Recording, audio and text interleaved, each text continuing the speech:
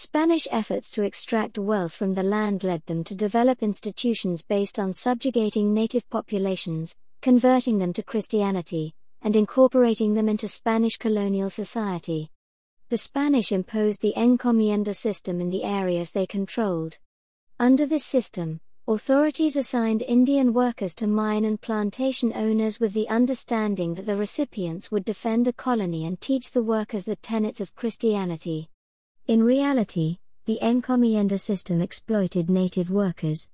In 1565, after defeating a group of French Protestants, the victorious Menendez founded St. Augustine, now the oldest European settlement in the Americas. In the process, the Spanish displaced the local Timucua Indians from their ancient town of Saloy. The Timucua suffered greatly from diseases introduced by the Spanish. Catholic priests worked to bring about a spiritual conquest by forcing the surviving Timucua to convert to Catholicism. Farther west, the Spanish in Mexico, intent on expanding their empire, looked north to the land of the Pueblo Indians. In 1610, Spanish settlers established themselves at Santa Fe.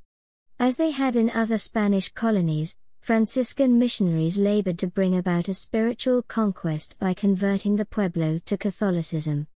French and Dutch colonial efforts involved relatively few Europeans and relied on trade alliances and intermarriage with American Indians to build economic and diplomatic relationships. The French and Dutch established colonies in the northeastern part of North America, the Dutch in present-day New York, and the French in present-day Canada. Both colonies were primarily trading posts for lucrative furs, given the prevalence of beavers in the region. These outposts failed to attract many colonists from their respective home countries. By 1664, only 9,000 people were living in New Netherland.